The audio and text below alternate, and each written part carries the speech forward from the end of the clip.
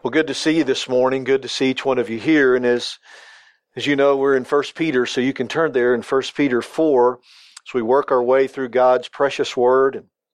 And you know, Peter was dealing with a culture in the first century that was imposing its hostile will upon believers in that time. And there was a lot of suffering, and there was a lot of difficulty, and there were trials, and it was very, very difficult to follow Christ in that culture. And so Peter was addressing, by guidance of the Spirit, these believers who had been stretched and pushed and pulled and torn, and they'd been suffering. And so that's the whole message. And what we've been looking at in 1 Peter is just reiterated and reemphasized and repeated over and over and over again. And life is, in the 21st century, it's full of trials. I mean, when you first came into this world, what's the first thing that happened to most of you? You got slapped on the behind really hard. And that's kind of an introduction. I mean, you don't remember that. I mean, my wife has a great memory. I think she probably does remember that. I don't know. She has an excellent memory. I'm amazed at her memory. And so it's kind of just a rude awakening to come into this world, and it has all kinds of trials, both minor and major, both, just kind of irritating and then completely devastating. Life is full of trials and full of suffering. We were talking the other day with Esther. She was over at our house, and she's 2.5, going to be 3 in April, and you know how they can be. And Esther is so precious and so sweet, but she's also unique. Yeah. She has that little sin nature in her, and so her mom and dad are doing a good job trying to train her. She's very particular. She's very opinionated. She is already a very, very, very strong little woman. And she had been staying with someone else, and that individual did not follow mom and dad's instructions as far as what she could have and what she couldn't have. And so after she came back from this visit, she announced, I had sweet tea. I had gum, 2 things that she's not allowed to have. Well, she was saying this over and over again, and she was just letting anyone know that would listen to her that she had sweet tea and she had gum, 2 things that were not allowed. And so she was repeating this again. This had gone on for about 4 or 5 days, and she was letting us know what she had gotten by with. And you never want to do anything around a little child. They'll tell everything, won't they? They will tell on you. And so she was repeating this again at our house. And she said, I had sweet tea. I had gum. And so I just tried to use it as a little training opportunity. And I said, sweetheart, I said, whenever you're away from your mom and dad, or whenever you're around other people, and they would let you have something or ask if you want something that your mom and dad has said that you can't have. The best thing to do in order to obey your mom and dad is to tell them, no, thank you, but that I'm not allowed to have that right now. And you should have seen the tortured expression on her face as she was listening to me, knowing that she should listen to me as her grandfather, knowing that I'd never told her anything up until this point that was wrong or was not good for her, and I was lovingly explaining that. She knew what I was saying it was a trial for this little girl. It pained her, it tortured her, and I could see it on her face as she thought about having to deny something when she could get by with it and not obeying her parents, which she knew she should do. And it was just so difficult. So what did she do? She changed the subject as quickly as she could. Life is full of trials, small and large, from when you're young, and it doesn't change when you get older, does it? During this time, secular historians tell us that the Roman Emperor Nero, to light the pathways to his outdoor parties, would take Christians that had been arrested taken into custody for their Christian faith. He would have them bound in ropes on poles. Those poles lifted up into holes in the ground. Pitch or tar would be placed all over moms and dads and young people who were believers. And as they were wrapped fast by these ropes, lifted up high on poles, covered with pitch and tar, and then they would be sprinkled along the outskirts, posted where he would have his outdoor parties and drinking parties and carousing with dignitaries and high-ranking officials and people who were in the upper social class. Those believers would be lit on fire to light the way to his parties and to give surrounding light for Nero's parties. We can't imagine anything like that. To suffer in that way for Christ. So that was what was going on in Peter's time. And I want us to read together in 1 Peter 4. We'll take the next couple, maybe even 3 weeks, working through these 2 verses because there's so much here. Verse 12. Beloved, think it not strange, peculiar, out of the ordinary, concerning the fiery trial. There's a trigger word that would have brought those images to mind of what was happening to other believers, perhaps even some family members of these believers that were specifically addressed. Do not think it strange concerning the fiery trial which is to try you, as though some strange thing happened unto you.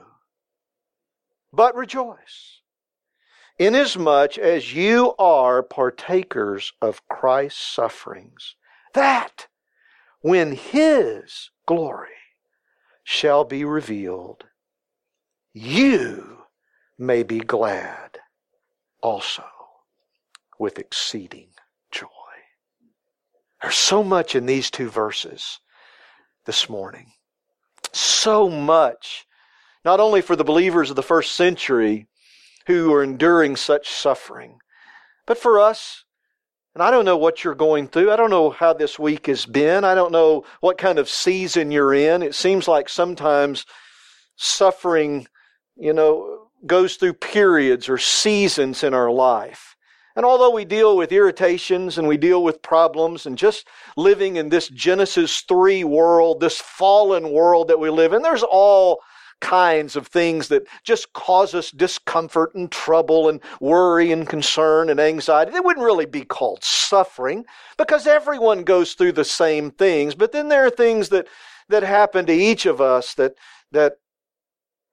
they weigh on us. And there are times where it's so difficult that when you wake up, it's the first thing on your mind. It's on your mind all the time, even though you're thinking of other things and dealing with things. It's always there. It's weighing on you. It's a burden. And we all know of situations like that where we have family members that we're concerned for. Or we have relationships that are broken, or we have suffering physically or financially or whatever it might be, that it's just always there.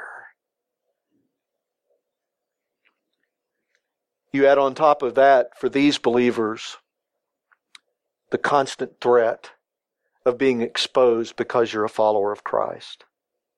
Of meeting together like we're meeting today. And some believers are in this same situation. And although they're worshiping the Lord and they're singing, even so, Lord Jesus, come. They are listening for the sound of someone coming in to their building and arresting their leaders and arresting some of them and saying they can't meet anymore under threat of punishment. We need to continually pray for those believers like that in different places of the world, experiencing that now. We don't have to worry about that yet. There are a few things that we see here in these 2 verses that we need to remember when we're going through times of suffering. First of all, you are loved. Do you see that first word in verse 12? Beloved. You're loved. This is to believers, of course. This is a promise that is just to us. You are loved. 5 times in Peter's writings, he addresses the believers in the first century with this term, beloved, beloved, beloved, beloved, beloved. There are themes that Peter keeps going back to over and over again as he's dealing with suffering. And one of those themes is the fact that you are not to forget that you are loved. Sometimes it's so difficult, and sometimes we're so stressed by what is going on in our lives that it's easy to forget that we're loved. We are loved by the Lord. The Old Testament source where we see this term in Daniel 9:23, and I want you to turn there, hold your place in 1 Peter, but Daniel 9:23, you remember the Daniel praying, and you remember the angel speaking to Daniel, and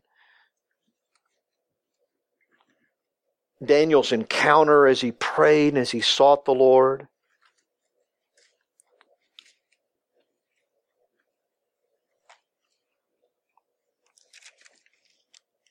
In Daniel 9:23, it says, at the beginning of thy supplication, this is an angel, a messenger from heaven, speaking to Daniel.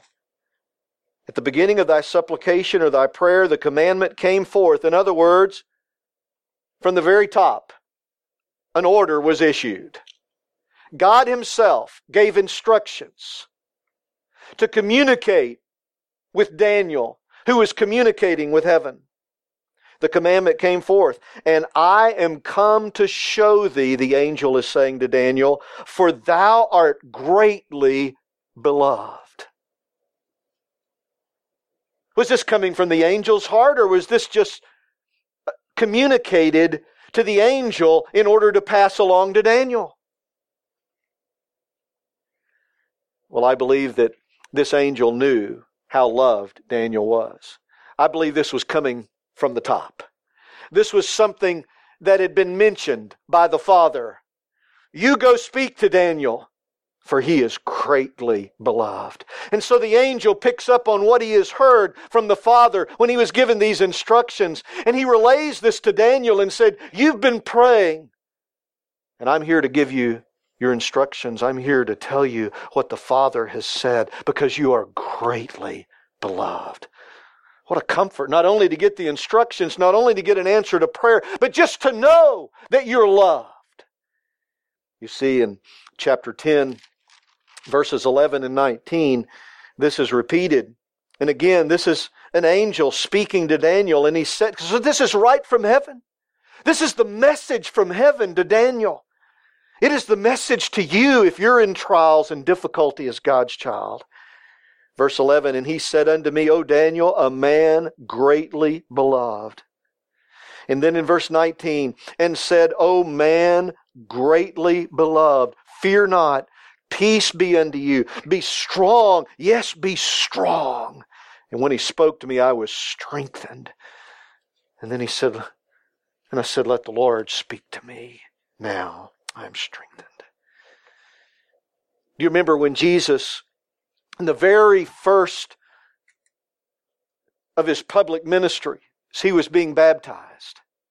And Mark's gospel records this, Matthew records it, but in Mark chapter 1, verses 9 through 11, you see Jesus being baptized in the River Jordan. You've got the scene, you know it well.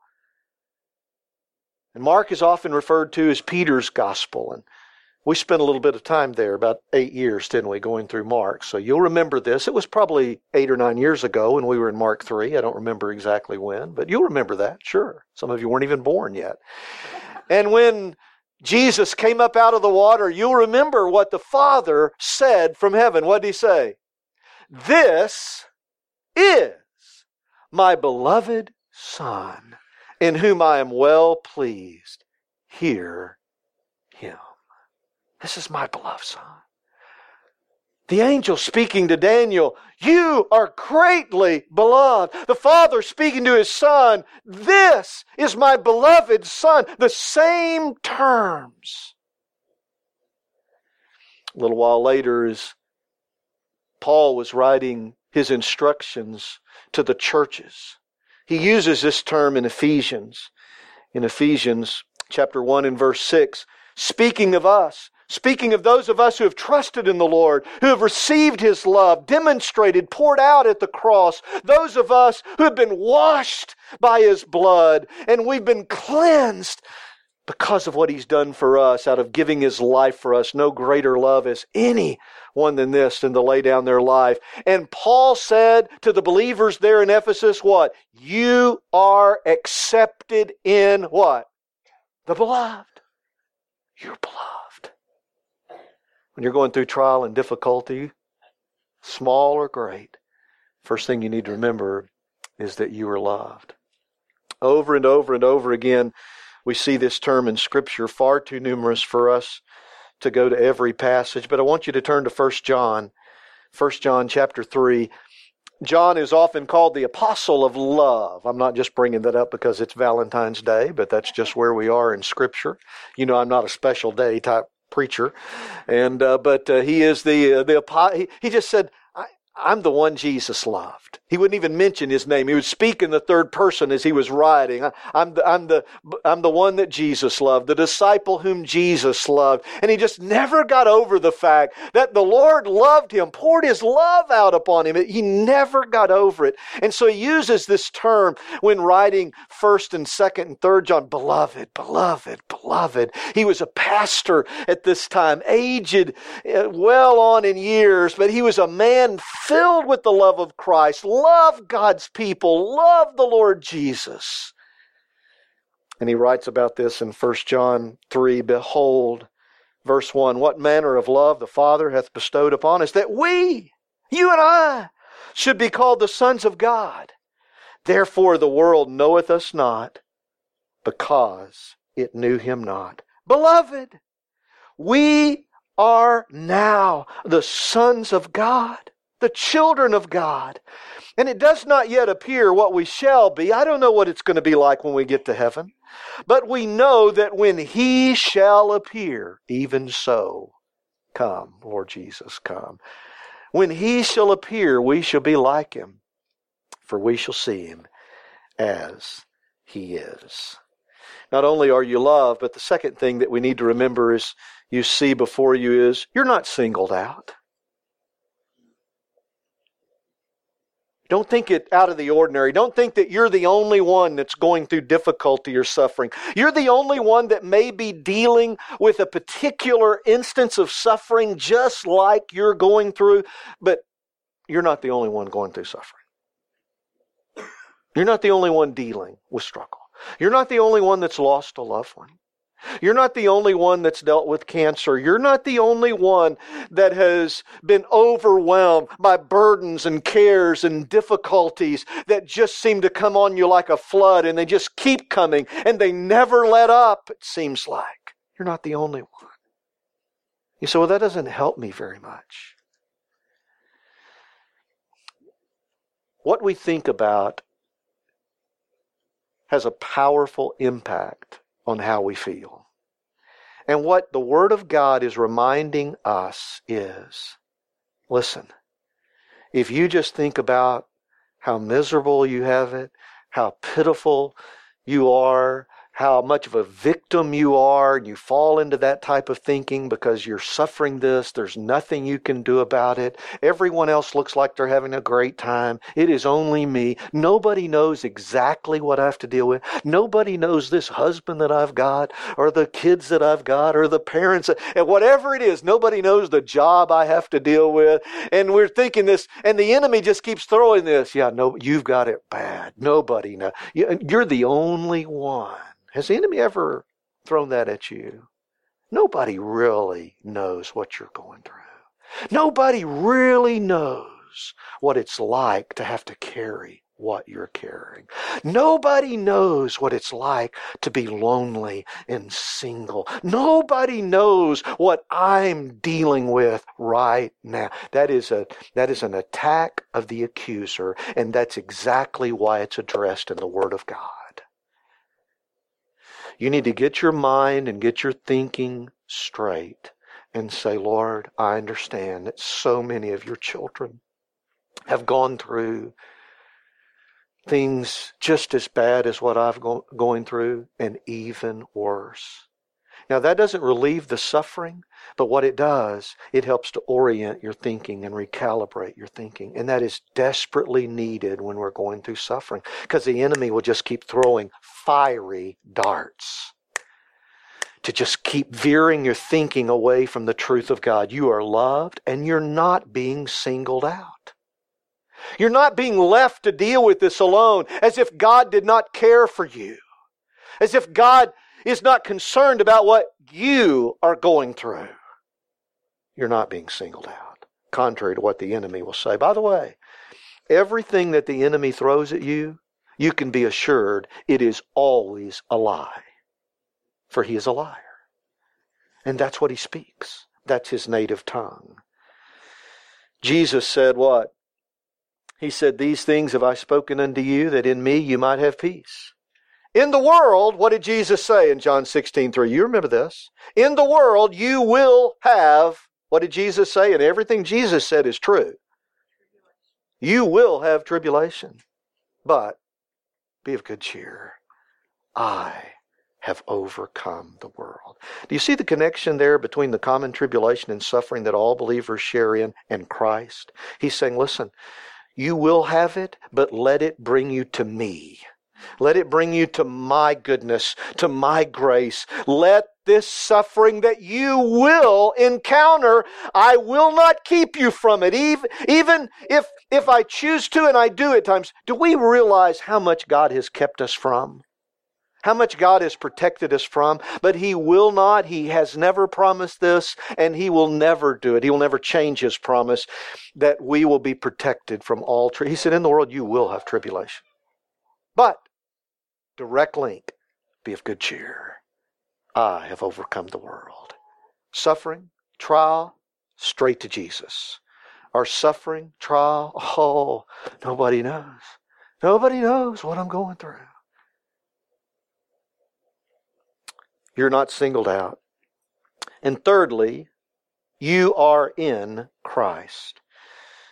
In 1 Peter, in our passage, it says, Beloved, think it not strange concerning the fiery trial, which is to try you, as though some strange, out of the ordinary, peculiar, never happened before, no one knows, has happened to you. But rejoice inasmuch as you are partakers of Christ's suffering. You are in Christ. Now in Romans 8, and I want you to turn there with me because it is so important that we understand this morning, and especially as we're going through difficulty.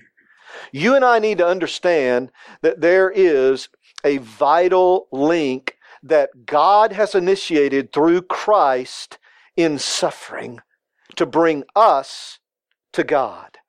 Because God Himself came down to us and suffered.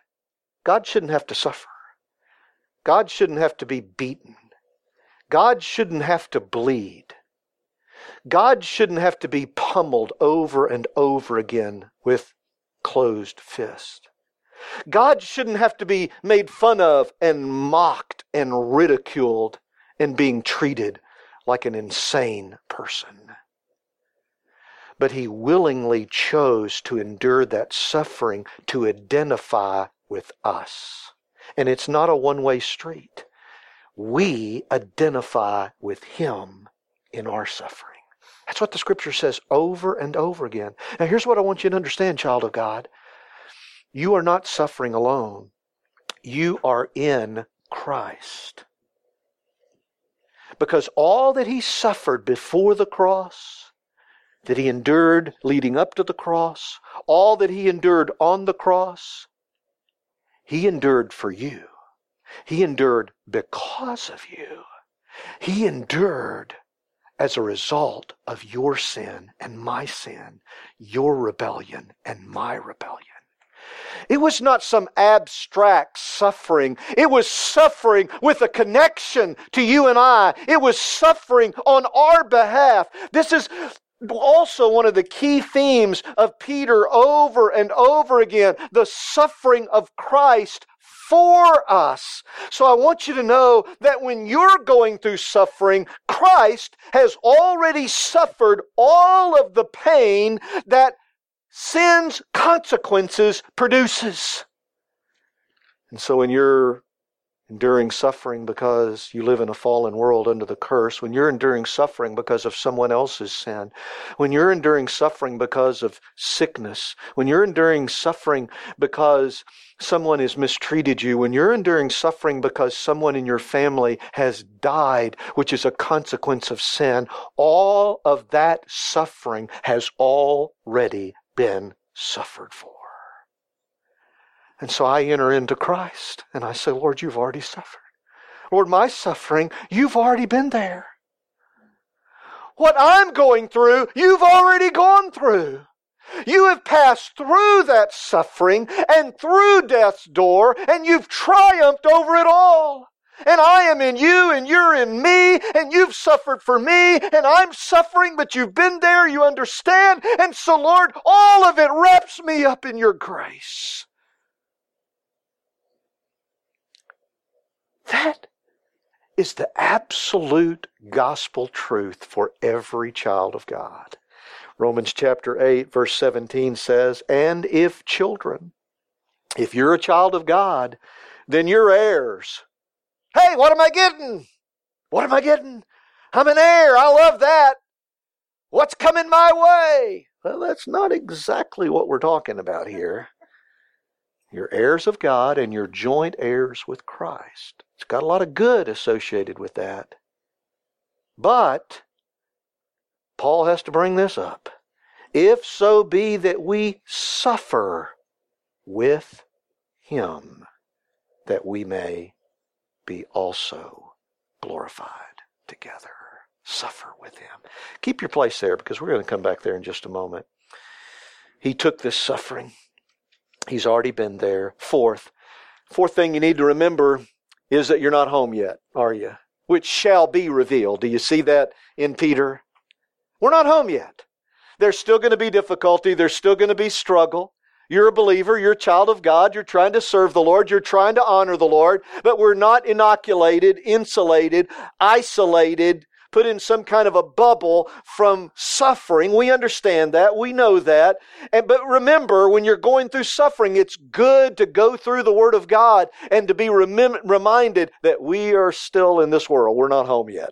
I mean, really like we needed to know that, but it's good to remind ourselves that this is not all there is. This is tough. It's difficult. Some days are worse than other days. Some seasons are worse than others. Some blows in life are just, you don't get over them. But listen, we're not home yet. This is not anything like what's going to be revealed. We don't know. We read a while ago, we don't know what it's going to be like, but I can tell you one thing, it's going to be a lot better than this. No comparison. In fact, we can't even wrap our mind around what it's going to be. We can't even conceive. There's no way to get a handle on how good God's goodness is that's going to be poured out upon us. We're not home yet. It shall be revealed one day. Romans 8:18, you have your place there. It says this, for I reckon, good old southern word, isn't it? It's really an accounting term in the Greek language. You put it on this ledger. All right, I'm going through suffering, going through difficulty, but I'm going to put on the other side of that ledger of suffering. I'm going to reckon it. I'm going to account it as true that the sufferings of this present time are not worthy. There's no comparison with the glory which shall be revealed in us. There's really no way to reconcile the books on this. It's so far out of balance. Our worst suffering, God's goodness. The worst days, the worst seasons, the worst times of our life, the glory that God has for the future grace that God has. There's no comparison, and there's no way to understand how good home is going to be. 2 Corinthians 4. And this is really the premier passage on this particular topic in Scripture. I'm sure you probably have it marked. If you don't, you probably need to mark it. 2 Corinthians 4, beginning in verse 8.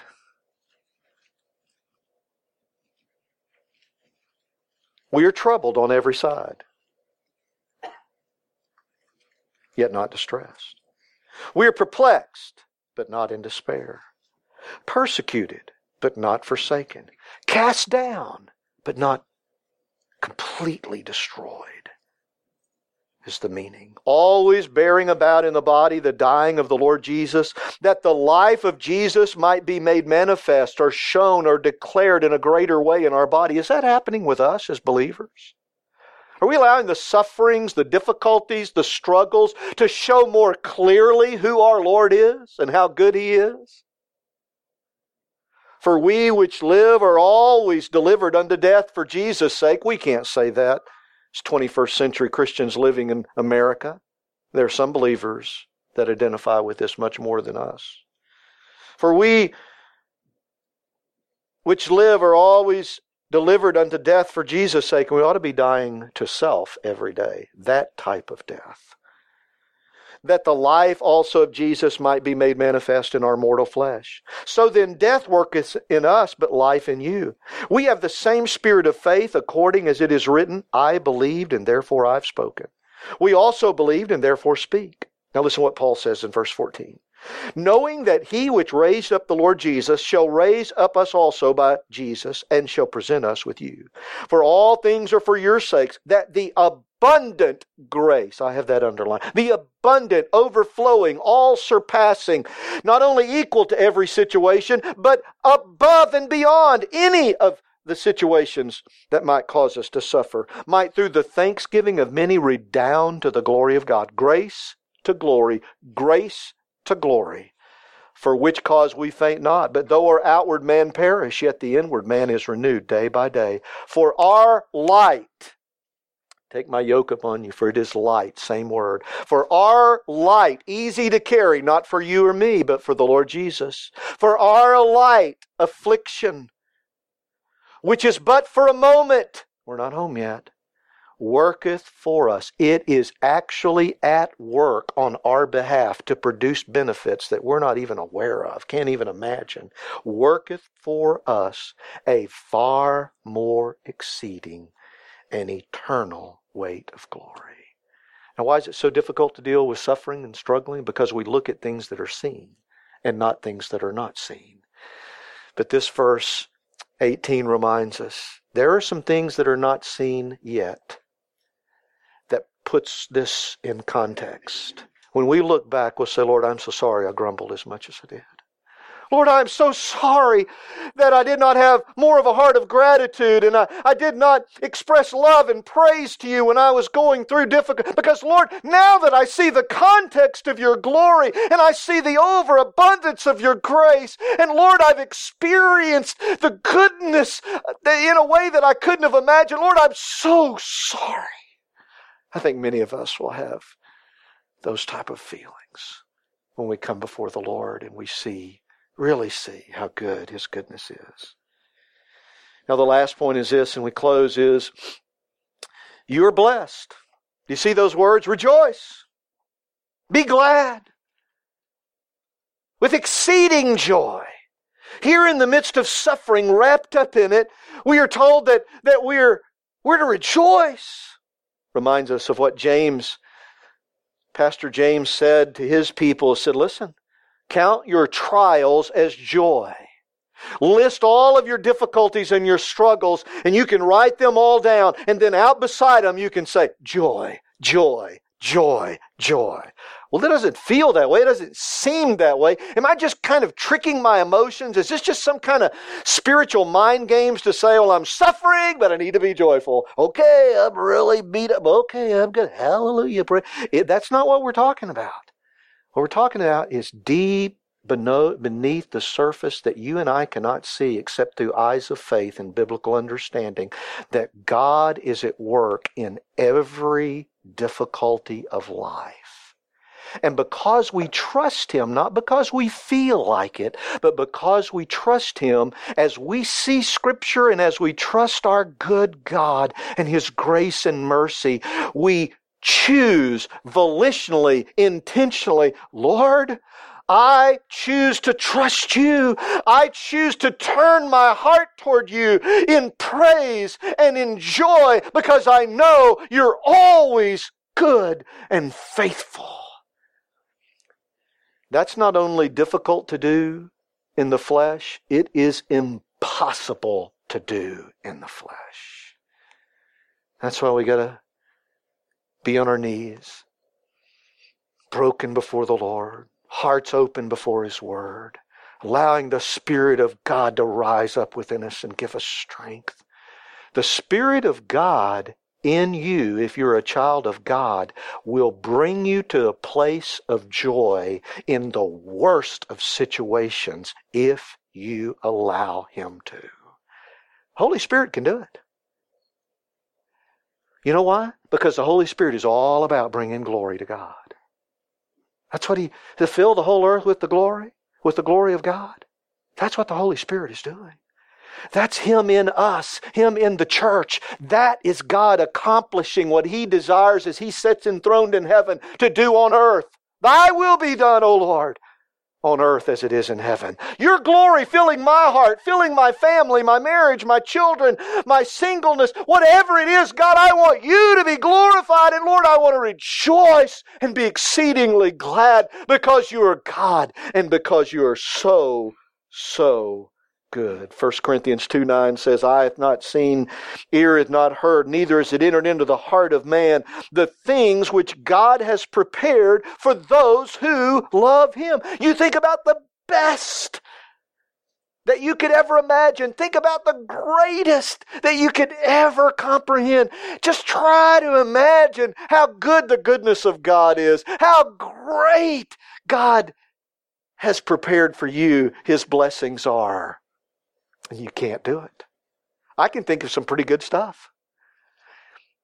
Can't you? And sometimes they border on silly, don't they? I mean, if you like chocolate, I mean, it's just like the Willy Wonka factory. You're just swimming in chocolate in heaven or whatever. I mean, we don't really know, but it's beyond what we could think. Or maybe if you're a hunter, I mean, there's trophy bucks everywhere and you're just thinking, wow, this is what heaven is. I don't know what it's going to be. We cannot do it. That's the whole point. There's no way that we can imagine how great God's goodness is.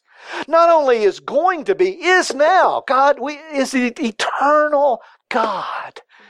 Now faith is. He's good now. We don't know how good, but He's that good now. Beyond what we could think. And that's what the Word of God reminds us of in times of struggling and trial.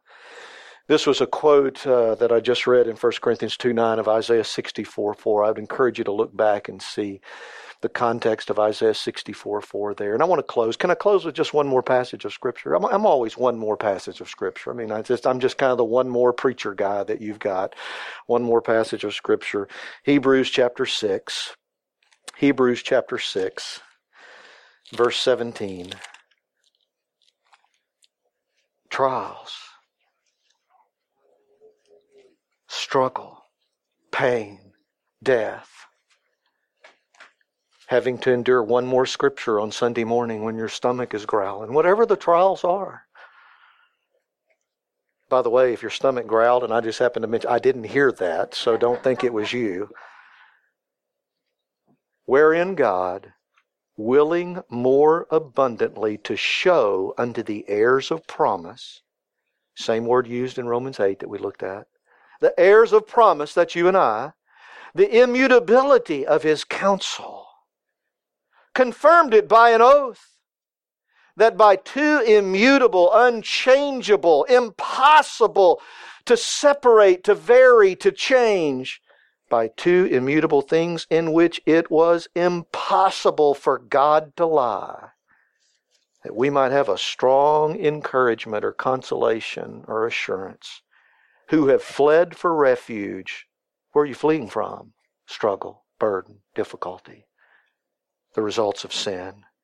We have fled for refuge to lay hold upon the hope, the confidence that is set before us, which hope we have, what does it say, child of God? As an anchor for the soul, both sure and steadfast. And that anchor, of course, verse 20 says, is who? Jesus. Jesus. Let's pray.